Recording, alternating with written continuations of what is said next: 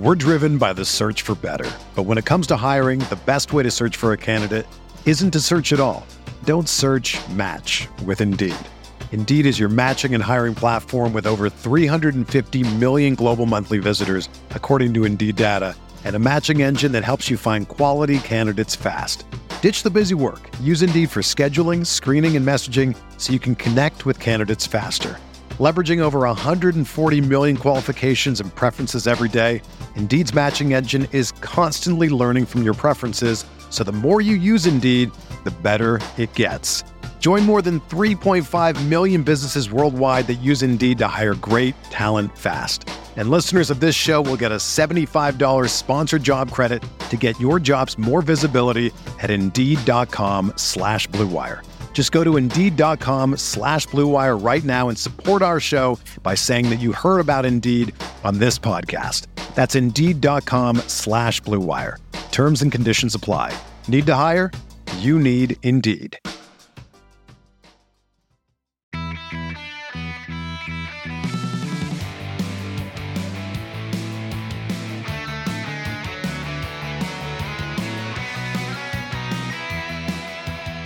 Welcome to episode 402 of the Barcelona podcast, brought to you by the Blue Wire Podcast Network. I'm Dan Hilton, and he's Levon, a.k.a. Barcelev. And today, well, it was El Clásico. Barcelona falling 3-1 to their eternal rivals. And you know, Levon, just some opening thoughts here as we get this one started, diving right in. I'm caught between two minds. The excuses are built in.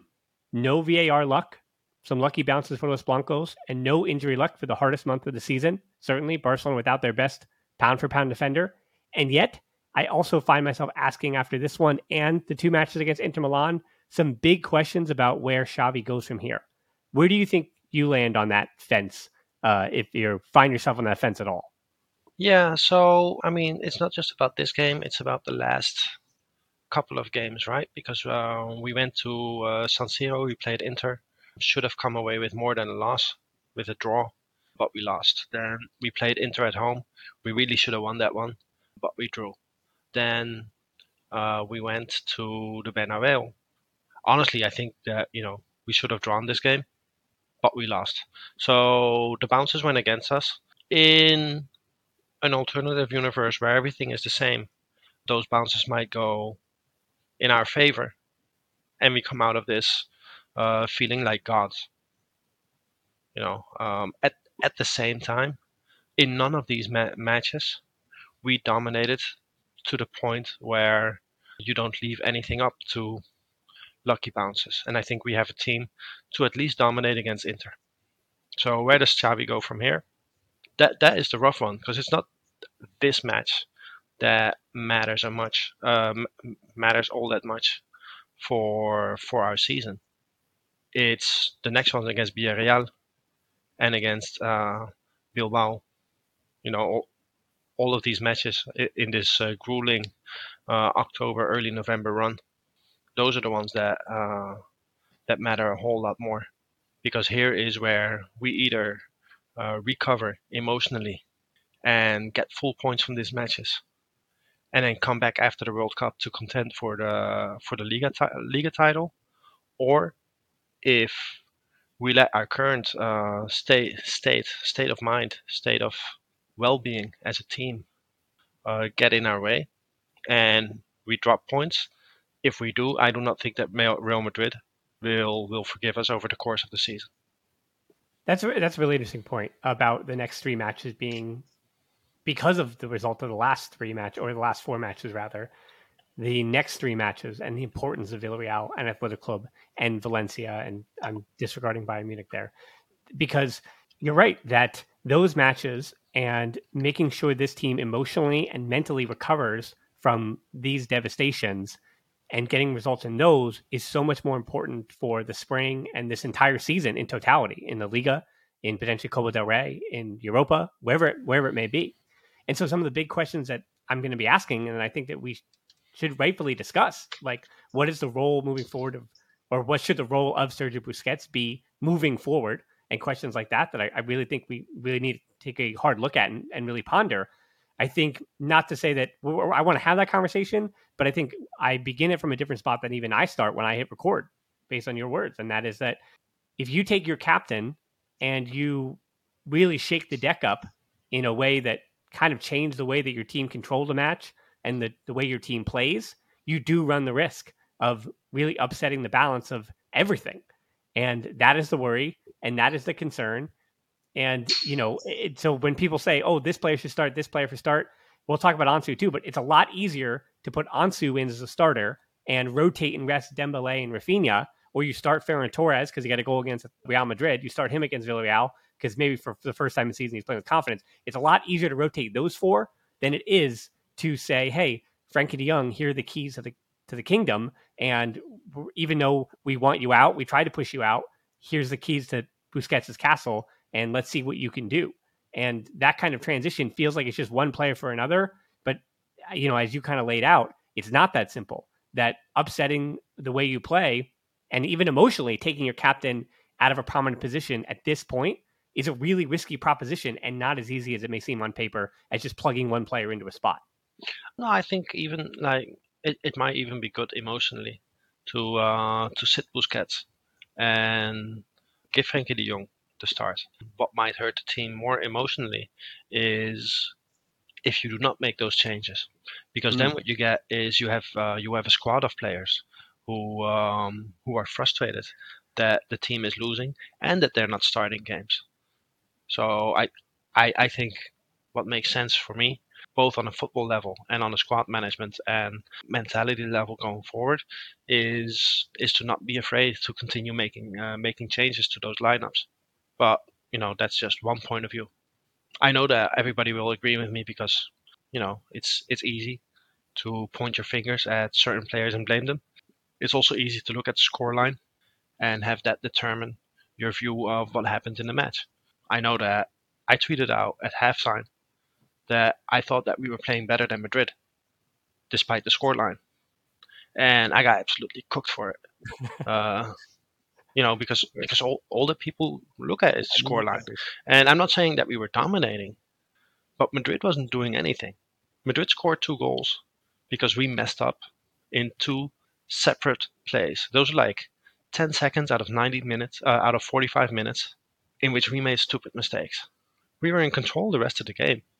We were creating more than Madrid the rest of the game. There was that chance for Frankie, and I think some people said that Lewandowski was offside for the ball that he shot over from 1 yard out. I don't know if he was or not, but Frankie could have gotten to that as well. A couple of minutes later, Dembele had a close range header. That I know he's not the greatest, but it's a good chance. Carvajal also had 2 hands, 2 magical Carvajal hands right in his back as well, can take him off it. So take him off the spot, but that happens. Oh, yeah, that happens. Rafinha had a shot from inside the box. So I don't think that we were particularly poor in the first half, except for 2 moments, and I don't think that you can say that because of 2 errors by individuals that you can say that Madrid as a team played better than we did. No.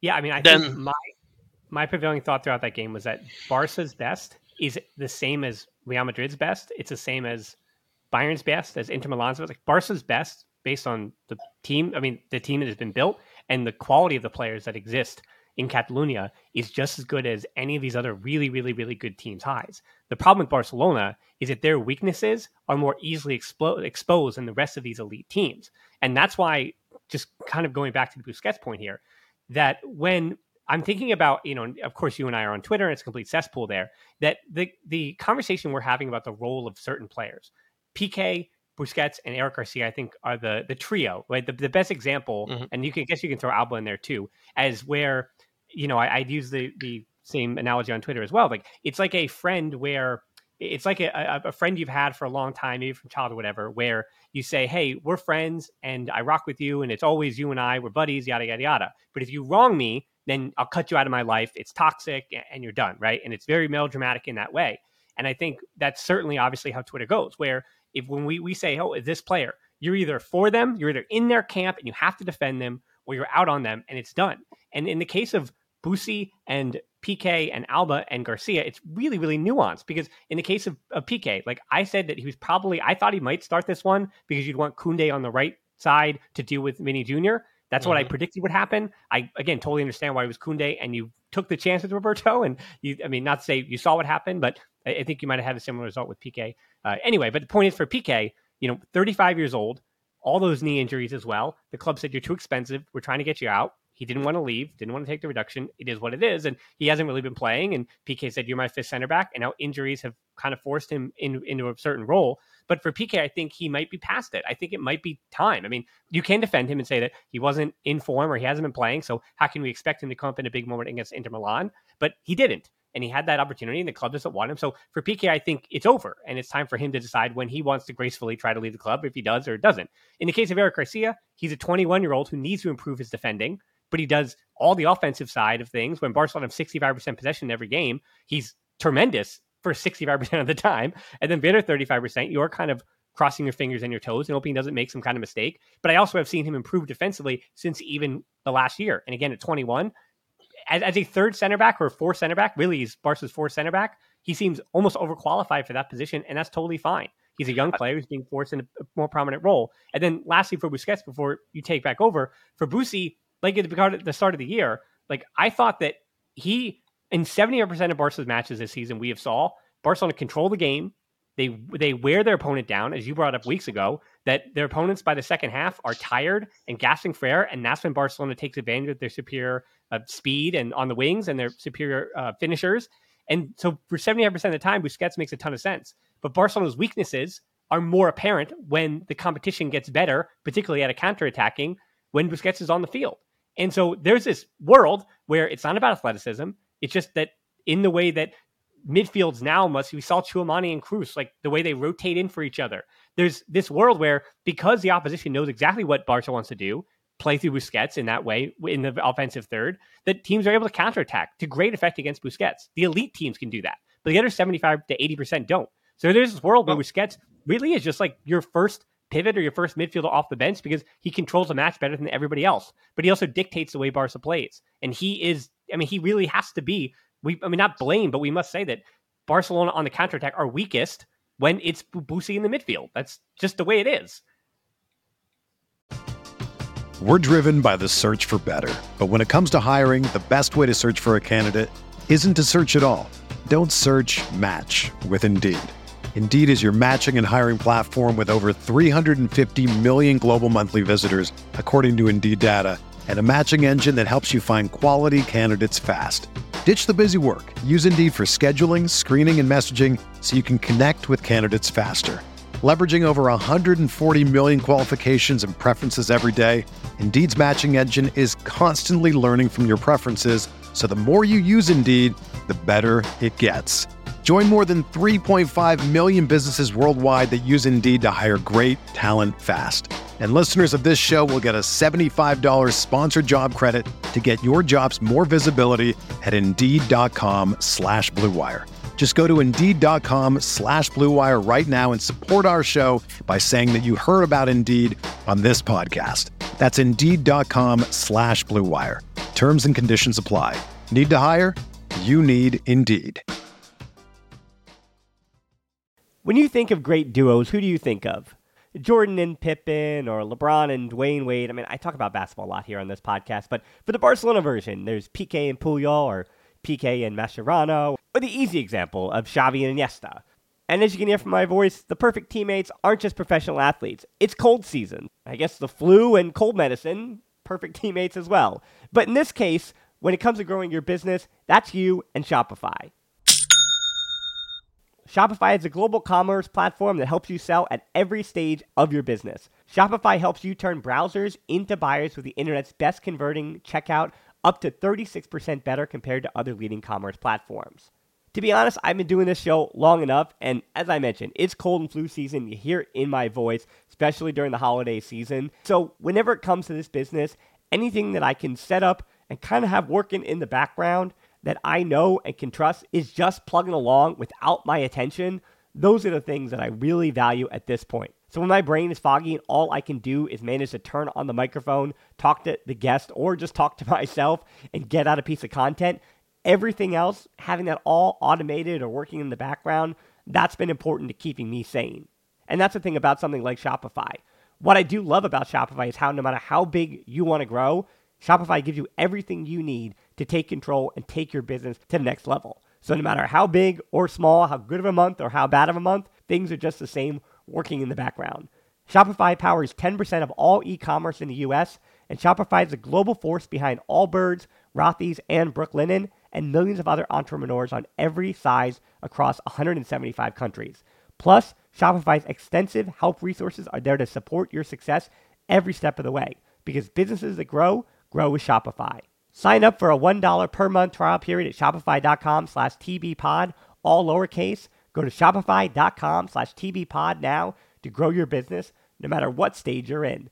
Shopify.com/tbpod. Is this true? We don't concede from counterattacks when Busquets does not play. Well, he plays like 90 minutes every single time. He was second on the team in minutes last year. Like, we don't have a big sample size. I don't think we have a big enough sample size to know. You would need a bigger sample size to actually know that and point at Busquets. Did we concede from counterattacks? Yes. Were they Busquets' fault? That I do not know. I know that. Let's look at the goals that we conceded against Inter. So in San Siro, yeah, you can say Busquets should have closed down. What's his name? Çalhanoğlu. He definitely should. Okay, but he didn't. It cost us the game. But we're talking about a game that we lost, and Inter had an expected goal of 0.16, 0.16 in that game. Even though Busquets should have defended better, it's a bit difficult for me to say, well, Busquets was the problem. No, I don't think he's the sole problem. And especially not on counterattacks, because we did not concede any counterattacks in Italy. So you cannot say Busquets is a problem against big teams because we concede counterattacks. No, we didn't. Then the game in the Camp Nou, let's see, the first goal, that's not Busquets' fault for conceding a counterattack. That was totally on Piqué. Then the second goal, the problem is not Busquets conceding a counterattack by not being able to track back fast enough. The problem is Busquets giving up the ball needlessly. So here again, yeah, we can blame Busquets, but there's no analysis here that you can look at that goal and say, see, if we have a faster or more physical or more athletic pivot, that person will get back in time to stop that goal from happening. No way. We had a midfielder who gave the ball away. Then against Madrid, we conceded 2 goals. The first goal, none of the defenders get back in time. So why would it be the midfielder's fault for not getting back in time there? I'm not necessarily like blaming Busquets. It's that because his position, and this is something I tried to watch Liverpool Man City right after the game ended, and I think there's a fluidity in midfields now that does not exist in Barca's, because Busquets, when we say irreplaceable, he's the best at what he does, and he still is at controlling and dictating matches in the way that he does. And so I noticed against Madrid in that first half, there was, in a matter of about a minute and a half, 3 times, because Modric was face marking Busquets on the front, that Benzema would drop in, and I don't know if the center backs weren't warning Busi on this one, but 3 times Benzema came from behind, almost dispossessed him, and due to his technical abilities, Busi 3 times kind of pivoted out of the way, and he's just so good on the ball, right? And then the third time he gets fouled. And then right after he gets fouled, this was really telling me, right after he gets fouled, he makes an uncharacteristic run to the near post. And that is when that attempt from Lewandowski, it didn't really lead to anything, but Busi gets ahead on it at the near post and heads it back over in Lewandowski's path. The moment, just the only moment that Busi made a run into the box, things changed. And I think that was the difference between Real Madrid's midfield today and Barcelona. And again, it's not on Busquets, because Busquets is the best at what he does in his position.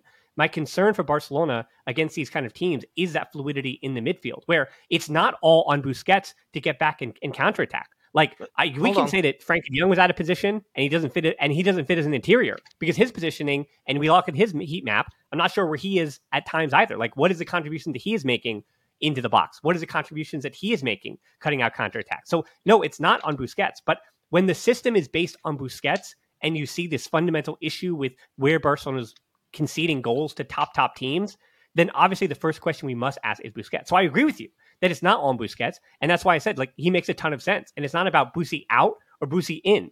It's just about what is Barcelona doing in totality, like in that midfield. Like I think there's a lack of dynamism that is coming, especially when teams are packing it in and playing a certain way. But any team that wants to go at Barcelona, obviously, Busquets shoves it right back down their throat because nobody does what he does. So I totally agree with your point that it's not all on Busquets, but I also do, again, fundamentally wonder, how do you rectify some of Barcelona's weaknesses other than saying, I mean, it could just be as simple as Ronald Araujo, I hope you get back and you can defend and you're healthy. Because, yeah, a back line of Koundé and Araujo and some mystery right back that they'll sign next summer and Alejandro Balde, the way he's progressing, that's a pretty fine back line for next season. But that's not this season yet. Even in the spring, that might be good. And Sergio Berto might be good enough, and Bellerin might be good enough just to limp you over the line at the right back position come the spring. And Barcelona are playing much better, and Boosie is still starting as the pivot. That world totally exists to me. That makes sense. No, but I mean, I'm fine with phasing Boosie out now. We even started this podcast with me being the one making the argument that it would be good and healthy for example, Frankie to start over Busquets. However, I'm not sure if the analysis holds up. How many Madrid midfielders made runs into our box this game? None. The one I'm looking at in particular was on the second goal. Because when Kroos and Tchouaméni switched positions and Tchouaméni made that run into the box, and then Benzema was able to be dragged wide, that's what left that space in for Valverde to come in the middle. So as much as we're kind of trying to say, oh, Barcelona didn't defend properly, it was really good movement by Real Madrid in that box, especially when their pivot made that forward run that unbalanced Barcelona's back line. So, yeah, I mean... But that play came out of a really weird game situation because... Eric Garcia missing that header and giving it away to Vinicius, who at the moment that we gave it away, Vinicius was basically closer to the goal than anybody else on the pitch. Yeah, I mean, that was a really bad bounce. I agree. I mean, luck-wise, how does that all falls in between Koundé and Roberto to Vinny's feet? Like, that's so unlucky. I agree. And that just leads to a situation where our whole team is completely out of position. So... yeah, from there, people make runs into the box, sure. Other than that, I don't think Busquets has been particularly sharp on the ball this season, and I believe that is a bigger issue than Busquets' transition defense, because we have not seen many problems with Busquets' transition defense. So it's the thing that people love to talk about, because it is easy, he's slow, so if we concede, it's the slow guy's fault. But we have not really seen it. What we have seen is him not really making that much of a difference when we do have possession. Mm-hmm. Whether it's because the movement around him is not good enough, or whether it's because he is not sharp enough. Well, against Inter, he was not sharp enough. For example, and he had 3 or 4 bad giveaways against Inter. It was not just the one that they capitalized on. And I think that is more of an issue where you can say, well, maybe if we make the switch to Frankie, our midfield will function better going forward. Yeah, I mean, the only thing is that I want people to be prepared for it is when that happens and when that day comes. Like Thierry Henry was on a podcast recently, I think it was the Red Bulls podcast, where he kind of laid out this point about diagonal balls. So it was just wonderful. And I keep thinking about it the last few days that we don't understand how hard it is to hit a 50-yard diagonal ball behind the fullback in motion, like as it's happening, like in real time, as quickly as the likes of Busquets does. Like, and with Frankie in there, you might see things are more dynamic, like I'm asking for. You might see certain things are better, but you're also going to be missing things. Like those balls are not going to come off at that kind of rate. They're not going to come off and succeed in that way. So there is this, again, there's also this world where the speed of which the ball gets from the midfield to the wingers. I also keep hearing this really tired thing when I hear like new commentators do a Barca game for the first time this season. And they say that the ball moves too slow. And I think that's kind of reductive. It's not necessarily moving too slow. It's that it's not penetrating the spots of teams that are parking the bus where it needs to penetrate, which is different than moving slow, because Barcelona gets the ball out to the wings very, very quickly. They also rotate horizontally the ball very, very quickly. The ball does move for Barcelona. but without either penetrative runs or without balls that are hit well enough to penetrate in the right spots, then you don't get the proper movement. And therefore, at the end of it, you don't get, when Barcelona have all these passes, you don't get the shot on goal, or you don't get the goal, right? And so that's when people are able to say over and over again, the ball moves too slowly. And so Frankie de Jong, if you think the ball moves too slowly now, and if you're going to be reductive about that critique of Barca, when Frankie's the pivot, it's going to move way, way slower because Frankie also takes 1 or 2 extra touches almost every time that Busi does. So you are giving something away because, I mean, again, is Frankie de Jong the pivot at Barcelona? No, but that's the whole point about the pivot at Barcelona. Like the world is changing, and to deal with counterattacking teams and the speed of which teams counterattack nowadays, again, like they did years and years ago, like you have got to have dynamism in your midfield with 3 different midfielders that can go forward at times or come back. Or, I mean, but you also have to ask, do you want to play that way? Because Barca and Xavi might say, we don't want to play that way at all. Because again, you look at that Liverpool-Man City game, that game, even though it was only 1-0, like they were up and down. Like, I mean, do you really want to play with those kind of risks? Like, is that the way that Barca wants to play? I don't think Xavi wants to play that way at all. No, we don't. We don't want to play in that way, and it's it's not as if constantly playing box to box is the only way of playing football, or only way to win. You need to be able to slow it down sometimes when it is to your advantage, and you need to be able to recognize the space in front of you when it's to your advantage as well. But obviously, if you always play vertically, which is one of the mistakes that we've been making, then you also leave a lot of space in between the lines. You lose.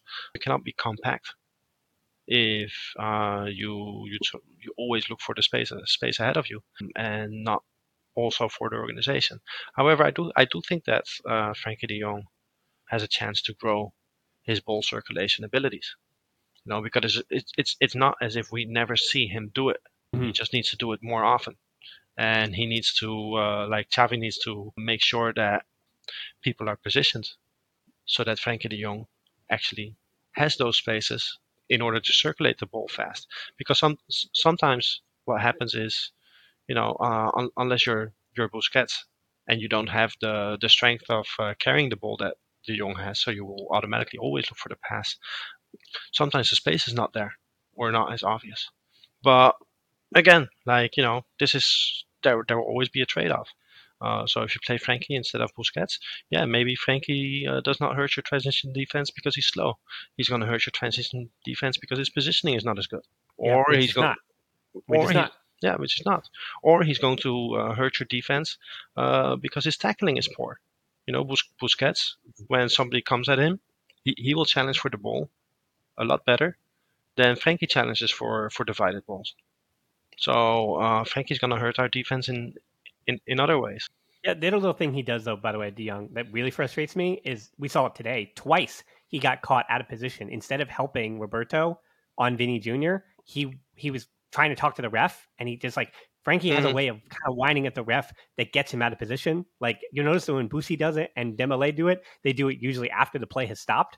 But Frankie has a habit of doing it as it's happening in live time. Always. And it's twice, 2 or 3 times today that almost got him caught. And yeah, that tends to be a bit frustrating that he does it. So that's something you just got to fix. Like, you got to get, that's something there's no excuses to that one. You can't do that. That's it. Frankie's the kind of player, if he has a penalty and he hits the ball, he takes the penalty and he hits the bar and it comes bouncing back to him, instead of shooting it into the goal, he will still be crying over having missed his shot. He has this thing where when something does not go his way in an immediate play, his first reaction is to lament whatever did not work, instead of focusing on what is happening on the pitch. And it's really weird that this keeps happening, because he's 25 years old now. It's something that I've noticed years and years and years. And I don't understand why no coach has literally grabbed him by the shirt, pushed him against the wall, slapped him across the face a couple of times and told him, concentrate on the effing play. But again, this is something that can change. I'm also of the opinion that we have the quality on the pitch that if coached correctly against most teams, we can play with Frankie instead of Busquets.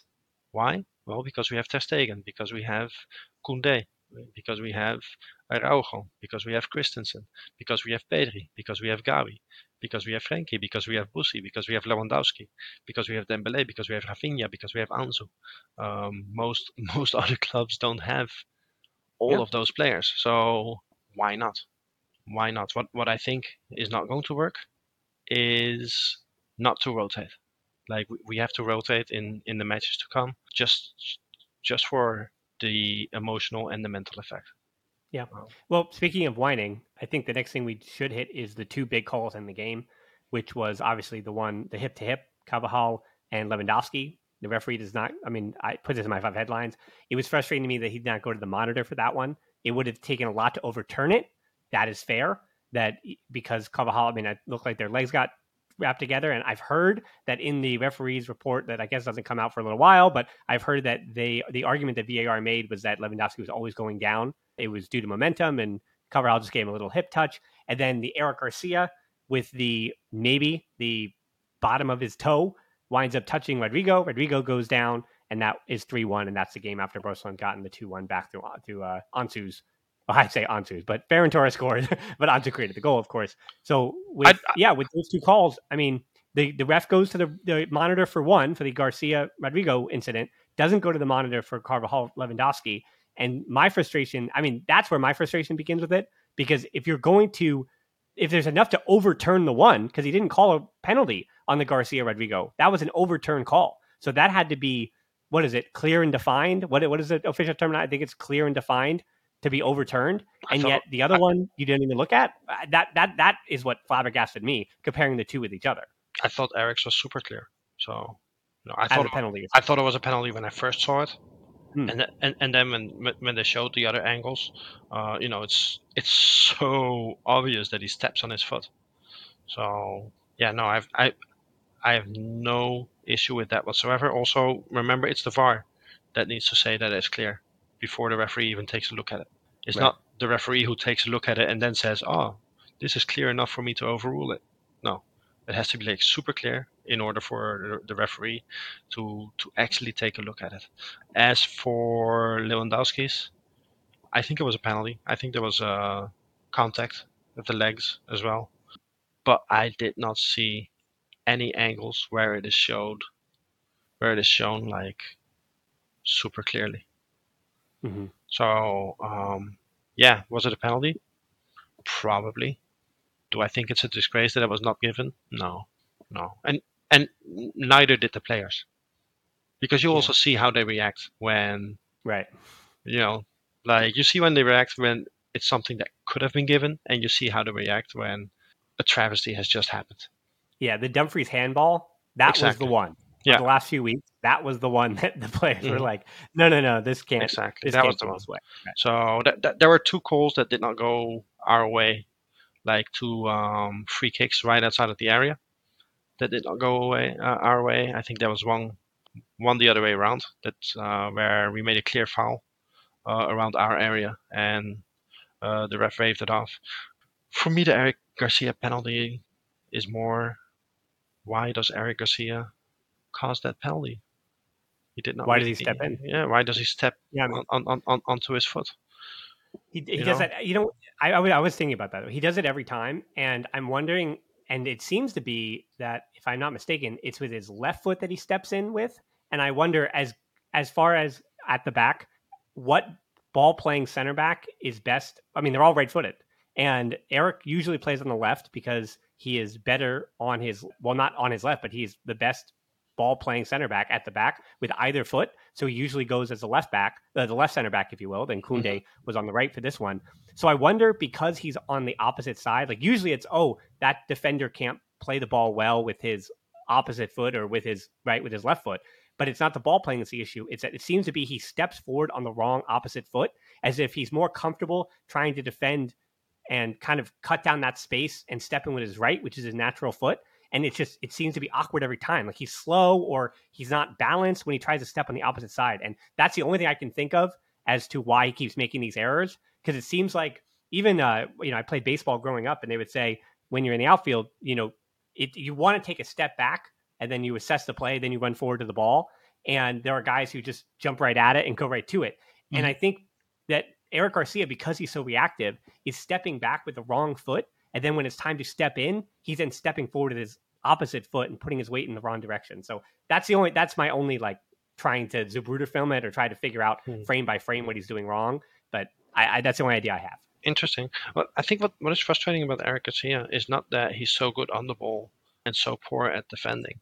It's more that 95% of the time he defends really well, but the 5% of the time that he doesn't, it pretty much costs us a goal. Yeah, yeah, it's a goal every time. Yeah. It's Langley syndrome basically in Langley's last season. That's what Langley was. Langley would defend, and then he would one error, and that's it. And now Langley's the scapegoat. So yeah, that is frustrating. The other frustrating thing is Ansu in front of goal. I'm thinking he'll snap out of it. Like it looks like it's a mental thing more than a physical thing. But he had a really good chance at an equalizer. When we started pushing them the last 15, 20 minutes, because I think the first half, I don't think we were the worst team. I think we played quite well the first half. Then the second half, you could see that mentally and emotionally we were affected. And the first 30 minutes, Madrid was clearly better than us. But then those last 15 minutes when we started pushing more, we started creating chances again, man. So yeah, I mean, Ferran Torres, Gabi, Alba, and Ansu changed the game. Like those subs did inject the game with some life that it needed. Yeah. The Torres goal, Ansu had a really good chance as well. It was less than a meter away. If he got his, I mean, if he gets his, I mean, it was a tough shot though. It was hard to get his weight over it and get it in that post. Come on, and it was a tough finish.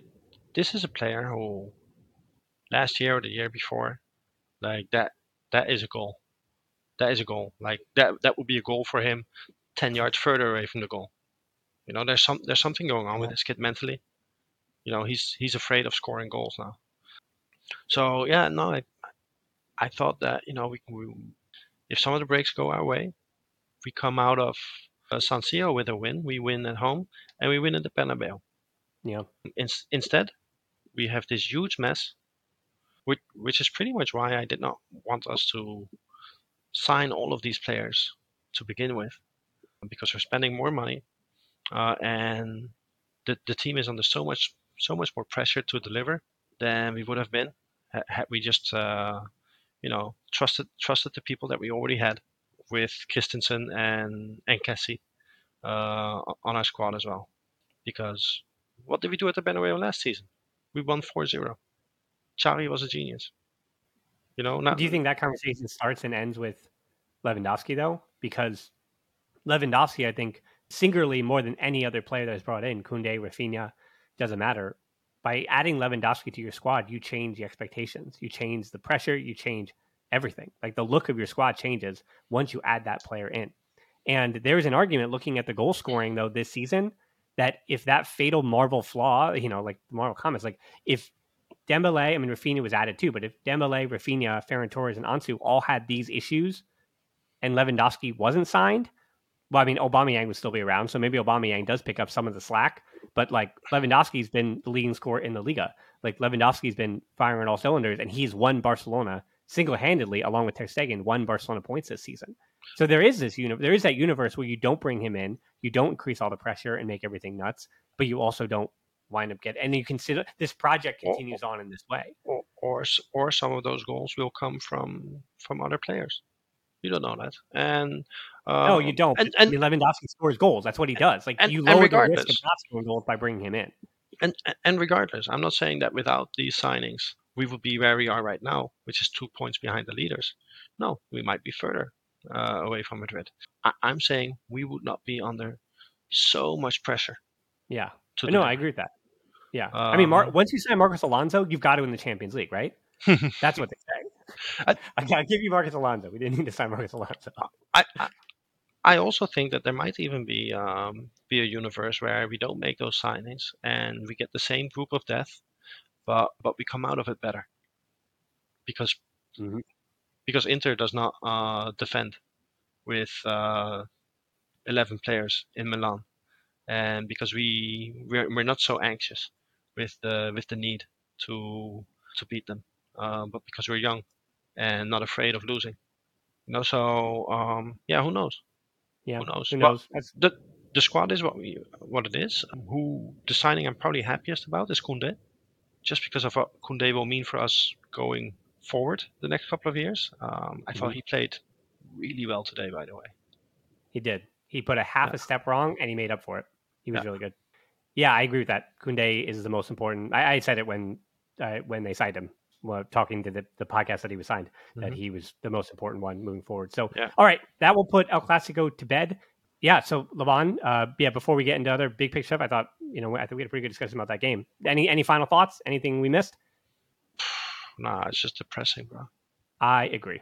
So in that depression, and so if our listeners, if you do like to hear my voice to make you feel better, unfortunately, I can't help you for the next week because I will be away for the next week. You will not hear from me for Villarreal. Maybe the Patreons will.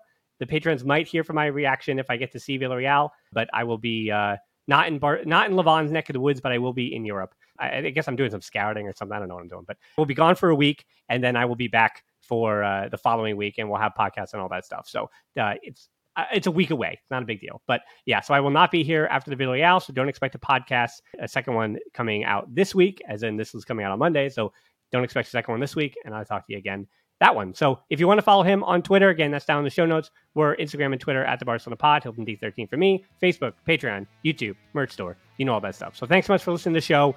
Through thick and thin, no matter what happens in El Clásico, you move on. The spring is a whole different year. World Cup's a nice little break, so we move. Thanks so much for listening to the show. Until next time, we'll talk to you soon, and Forza Barca. Peace, Barca.